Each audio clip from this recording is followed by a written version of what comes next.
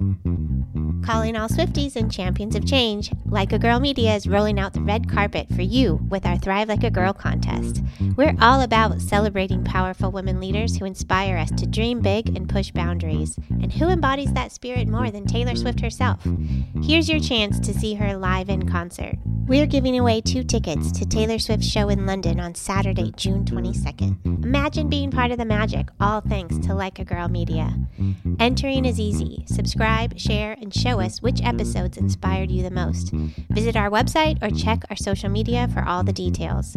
Don't just dream it, be it. Thrive like a girl and make this summer unforgettable. Contest opens globally, void where prohibited, must be 18 or older to enter, no purchase necessary. Subscribe and share with hashtag Thrive Like a Girl and tag us at likeagirl_media for entry. Unlimited entries means unlimited chances. Winner chosen at random after contest closes May 20th, 2024. Will be notified via DM. Make sure your profiles are not private. Check full rules on our site. This is your shot to see Taylor Swift live. Don't miss it. Hit Like a Girl podcast is a proud member of the Health Podcast Network. One thing I love about working with them is that they're mission-driven, which means that they're dedicated to featuring authoritative shows, hosts, and guests who take on the tough topics in healthcare with empathy, expertise, and a commitment to excellence. If you're looking for bingeable content related to the healthcare industry, they've got more than 8,000 episodes on demand waiting for you. From professional development, the patient voice, digital health, innovation and entrepreneurship, and of course, health IT, they've got you covered. So this is your official invitation to check them out at healthpodcastnetwork.com.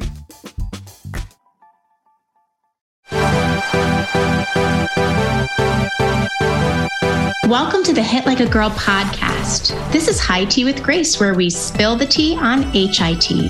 I'm honored to welcome Sheila Talton, President and CEO of Gray Matter Analytics. Sheila, thanks for joining us today. My pleasure. Thanks for having me.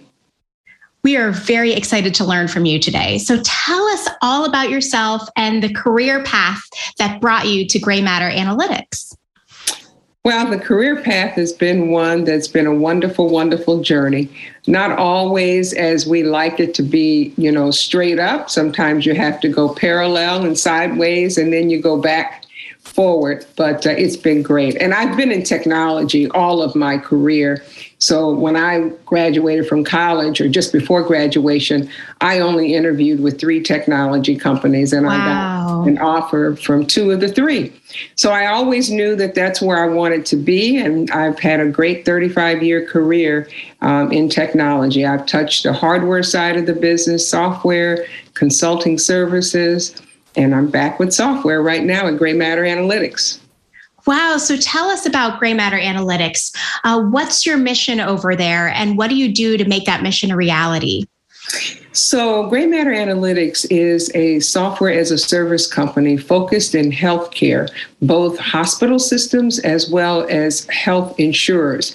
And our mission is to improve the quality of care for all, and also to be able to help clinicians and administrative people manage the cost of care. And we've all have heard how extreme the cost of care has continually been rising. And we have an aging population. So that's going to continue because just of the demographics. Wow. And so where do you get all of this data that you are managing and analyzing? Well, healthcare is a gold mine for data. Our job is to take the data and turn it into information. So most of the data that we use today with our clients, it's in their 4 walls.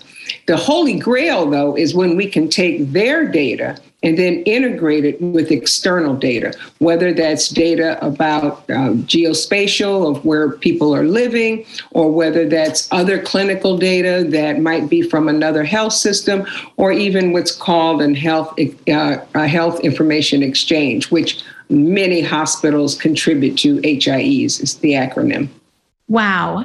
And so how are they using the data, particularly in a clinical sense, to help close care gaps? I know that data is being used in that way. What are some ways that they're using it to close some care gaps? Well, I'll give you one example. There's a program in the Medicare Shared Savings Program called Risk Adjustment. And this particular program both manages cost of care as well as improves the quality of care.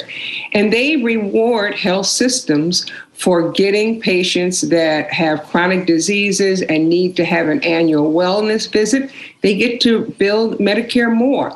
At the same time, if you think about it, if you have a person with a chronic disease and they haven't been in for an annual wellness visit, that's not helping the quality of care. So that's an example of a program that our software system helps health systems be able to, maximize and get reimbursed for the care that they've delivered and also improve the quality of care. Yeah, so it's really a financial incentive in addition to an actual incentive to improve outcomes. That's right. And having that data and analyzing that data can help better take advantage of both. That's right. That's exactly. Very interesting. And you want to also find these patients in particular early, even before they have been diagnosed with some of these diseases, because there are signs, right? High blood pressure, having high sugar levels, so obesity. There are signs that, they're headed towards potentially some very bad outcomes relative to developing a chronic disease. Wow. So how does that advanced analytics then identify the disease development risk for early intervention? So, do they kind of do it by age, or is it, by their family history? It's a combination. And that's why you really need technology, because age is just one factor of many. I mentioned the fact of obesity. That's another factor. And then there are things that people have as part of their DNA, such as there are a number of people that have a high propensity to have high cholesterol. Well, that's another factor. And then there's the things around social determinants of health. A lot of health outcomes are determined by your access to good quality food, access to physicians, transportation to get to see a doctor, access and being able to buy the drugs that you might have been prescribed. So there's a number of different factors that is impossible for individuals to look at all these factors and be proactive in determining who are these patients. That's true. Could you imagine without data and analytics having to do it just by hand? And I know that's what they had to do before, and you couldn't reach every person that way. Right. That's right. And you need to prioritize, right? I mean, there are some that are early on signals, and then there are some that have been diagnosed, as I said earlier, that need to come in for a regular annual wellness visit. Wow. Now, since we're a podcast geared towards women, I'm interested to hear what social determinants of health data points are most impactful to women in particular to close, those care gaps. And do they differ from those that are tracked for men? Well, first of all, let me clarify. I am not a clinician. Yeah. But clearly, there are some diseases that women have a higher propensity to get, such as breast cancer, for example. And we know that, again, there's a hereditary component to breast cancer, but there's also a food component. I often say to people that food is either medicine or poison. And if you're eating the wrong things and or abusing alcohol or other types of drugs, you have a higher propensity to potentially contract or have breast cancer. But then, there's our reproductive system itself, which is very different than obviously what men have. And there's a health issues there, cervical cancer, ovarian cancer, all of those things. So yes, absolutely. And you can see across the country, a number of health systems have hospitals that are devoted to women's health. For example, here in Chicago, we have Prentice Hospital, which is part of the Northwestern system. Yes, that makes a lot of sense. And we have also heard a lot about maternal care and how that's kind of on the rise. And maybe some of these early interventions could be useful for women who are pregnant and maybe at high risk. And not just the physical aspects of maternal, but also the mental aspects of maternal. Mm-hmm. There's a lot of women that have postpartum syndrome, after giving birth. And there's a stress level of being a new mom, or even adding to your family if you already are a mom. That's interesting. So do you feel like that this data is also used for behavioral health intervention as well? We have built a number of models for behavioral health at Gray Matter, and we're just starting, meaning as a society, to look at the component of behavioral health. Behavioral health is tied to physical health. Absolutely. Yes. If you're having challenges from a behavioral health perspective, you might be overeating, you might not be eating at all. All of these things will contribute to physical health challenges and outcomes. So now I can tell you that both health insurers as well as health providers are paying much more attention to behavioral health. The challenge is, getting back to the data, oftentimes those types of information when a person is seeing a physician is captured in the clinical notes and not so much in structured data. So you need to be able to have what we call in the industry natural language processing, so that you can actually capture unstructured data to be able to understand what's really going on in a person's life.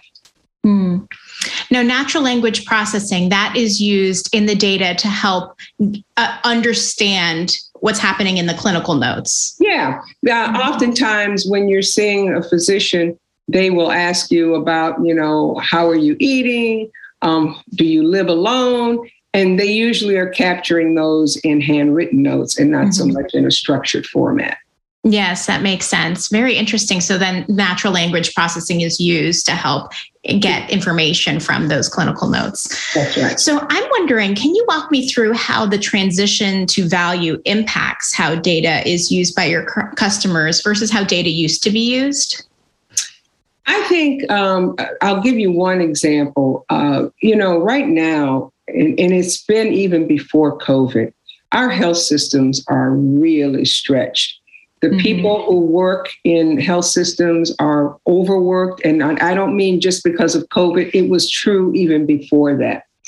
And one of the things that there are some diseases that are, treated uniquely because they happen to be unique to this individual. But then there are some things like hip replacements, knee replacements that have become routine. But one of the things that the data does allow is for physicians to be able to see some outcomes from their colleagues doing similar procedures, but maybe they use a different medical device, maybe they use a different anesthetic. And it's really hard to be able to mine that kind of data, again, without being able to have analytics and the ability to integrate and aggregate data. Very true. So they're learning from their colleagues through these outcomes and through the data itself and analyzing the data. Yeah. That's really interesting. Because, back to being stretched, there are sometimes, bad actors, but in general, clinicians want to do what's best for their patients and learn. And if there's a better way or another way that the procedure's been done, serve up the information so that they can see it. And it doesn't mean it's always applicable to all of their patients, but at least it's another data point for them. Yes. And the data is power, we're learning. Definitely from COVID and beyond, it's data, having access to that data is powerful. That's right. So I'm wondering, on a personal level, you're a very busy executive, woman, president and CEO here, and, have had a long career. What are things that you do to work your best and make a difference? Well, are you referring relative to make a difference in my community or? Yeah. Okay. Well, first of all, one thing I'm a big believer in is in taking care of your body. Mm-hmm. So I work out a lot. I have for a very long time. I used to run long distances. I don't do that anymore, but I still am an adamant about taking care of your body. So eating right and exercise is very important to me. And also that's tied to community, because when you're doing work in the community, in particular with young children, I do teach Sunday school at my church because I want to be connected to children. They are like sponges, and they observe how you behave and what things that you incorporate in your life. So, but for me, back to women, one place that I am very connected to is a place here in Chicago called Margaret's Village. And it's a homeless shelter for women with children. Oh, and wow. I feel very strongly about this particular shelter. Number one, there are not a lot of shelters that women can bring children. And number two, this particular shelter, we make sure that the kids stay in their original school, so that they're not moving around, even though as a family they may be moving around from, a shelter. So I particularly really care about women and women being, able to take care of their children and stay with their children. That is so inspirational. And have you done things like that with the whole company? Have you worked with the shelter? Have. It's funny that you mentioned that. So prior to COVID, at Christmas time, my whole company, we would get a list from the shelter of the kids and what the kids wanted for Christmas. And we would have a wrapping present party. And then we would deliver the presents to the shelter. This year, I personally went last Sunday to deliver some things just for the holidays. And then members of my company are going to be sending things via Amazon to the shelter. That is amazing. I always love to hear that inspirational story of women giving back to the communities, especially the ones they live in and where their companies are. So I'm wondering also on a personal level, as a woman executive, I'm sure obstacles have come your way. What are some things that you do to overcome challenges in your life? What are some strategies that you've implemented that you think might be helpful for other women to hear? Well, I'm very spiritual. So that's number one. But I stay focused on the things that I can control, and that's me. I control my emotions. I control my behavior. And I don't allow external things to distract me. So if I'm focused on a goal, sure, there will be times that I might have to go sideways and around an obstacle. Maybe times I have to pause and wait. But I don't allow external things to distract me from what I'm trying to accomplish. The other thing that I've learned over the years is patience. That's something that I didn't always have, but I'm a big believer in stepping back, looking at the landscape, having some quiet time, and thinking about, okay, if it's not going to happen this way, what are some other ways that I could execute and get it to happen? Yes, it always seems like we're in such a hustle culture. Just go, go, go, do it. And to have patience and think strategically truly is a huge a benefit to have. And I will tell you, whenever you respond with emotions, it's always bad. Yeah. So if you take a step back, you can think, okay, is this reality or is this emotion? Very, very interesting. I'm wondering, do you have any advice for the young women listening today? Any advice for their career paths as they enter healthcare, health IT? Yeah, I do. Oftentimes I hear younger people say, well, I didn't get the job because they said I don't have the experience. Well, how am I going to get the experience if I don't get a chance to do the job? And one of the things that I often say, and I don't care what size company it is, there's always what I call white space. Things that need to get done that have no one that's assigned to do it. Go fill the white space until somebody tells you not to. And when you're doing that, you're demonstrating, A, that you do have skills that maybe others have not recognized you have. B, you're also learning on the job. And then thirdly, you're also stretching yourself. I just think it's so important to be able to stretch yourself, not only in your learning, but in your abilities to multitask. That's not to say you want to multitask all the time, but you want to build that muscle to be able to do that when you need to do that. Absolutely. And I've always experienced that in my career too, is there is this white space where something could be done better, That's or right. you see there's a hole. That's right. And filling it is right. so meaningful to the company. That's right. That's right. That's exactly right. And every person has an innate ability to see what that white space is, I think, in their own skill level. Because you'll be in an organization and that people will say, well, we really need to have this and somebody doing that. Well, go do that. Yeah, be that. That's a great advice. I think that's really, really helpful and useful. Mm-hmm. Yeah. And one other thing that I did also a lot in my career is I tried to have multiple jobs for a number of reasons. Number one was to be able to stretch myself and learn, but also was to, in big companies in particular, things shift, things change. And I also want to be able to say, well, yeah, I've been doing that job and I can do that job.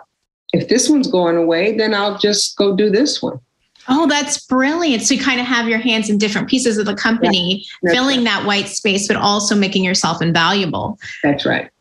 Wow, really great advice. So I'm interested in hearing a little bit about, before we end today, about the work you're most proud of in your career. What's some of the work that you've done where you're like, wow, I'm just so grateful to have been a part of that? I think that was probably when I was working in China. China's changed a lot since then, and this was about 13, 14 years ago when I was working there. It's not as open to Westerners as it was then. But I can recall in building a team there, I had a couple of people that worked for me, well, a lot of them worked for me that were Chinese and didn't speak English very well. And we had a number of American companies that we were doing work for. And we were presenting to those companies, and most of those companies had expats that were Americans. And I can recall one young man said to me, I could tell he was very nervous. He said, I'm not sure I can present. And I said, yes, you can. You can do it. I said, because I'm going to be here to help you. If you get stuck, then I know what you've been doing and I'll step up. So we did, and he had a very successful presentation. But I'd say maybe 5 years ago, he reached out to me on LinkedIn and said to me, I just wanted to check in, see how you're doing, and I will never forget how you supported me when I was concerned about my English and presenting to our customers. Wow. So it's amazing to be able to be in that position, to be that support and to encourage the people who work for you to be their best and work their best. Well, I think not to, suggest that some men don't have that innate instinct about how much it means to support.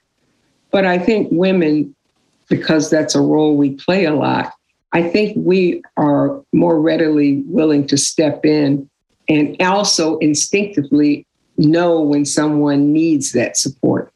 Yeah. Yeah. We kind of have a little bit more of that helpful instinct to want to really encourage someone on that personal level, more than just being in the work environment and doing well. It's going to always help the work environment do well. It's not just the helpful instinct. Yeah. It's the instinct to know when someone needs help. Yes. If they don't know how to ask for it. Yeah. Yes, that's very true.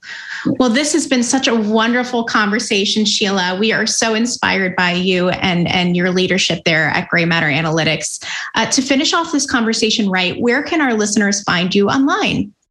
I'm on LinkedIn, as I just mentioned, Twitter, and Instagram. And also, before I forget, did you happen to bring any tea with you today? I did. And I happen to have a beautiful cup that I got in Germany at the museum where they had the Nefertiti exhibit.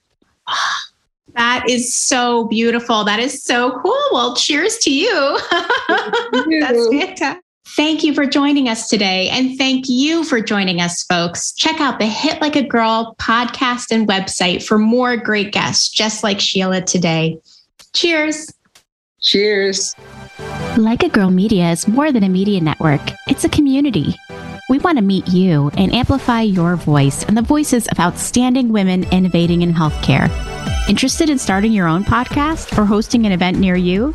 Connect with us online or in person. We're here to support and empower you. This episode is brought to you by Chirpy Bird Inc. CMS's Merit-Based Incentive Payment System, or MIPS, is super complex, and if clinicians ignore the program or perform poorly in it, it can result in a hit to their revenue and reputation. Chirpy Bird is proud to say that more than 95% of its clients are exceptional performers in MIPS, meaning they've maximized the score that directly translates into their Medicare reimbursement rate. Chirpy Bird offers their audit-proof services to practices of all sizes through an affordable monthly subscription that includes unlimited access to a regulatory expert who guides them in knowing what data to track, how to create workflows that make capturing that data easier, and ensures that they submit it all to CMS on time and performing at its best. Contact Chirpy Bird today or learn more at chirpybirdinc.com. That's chirpybirdinc.com.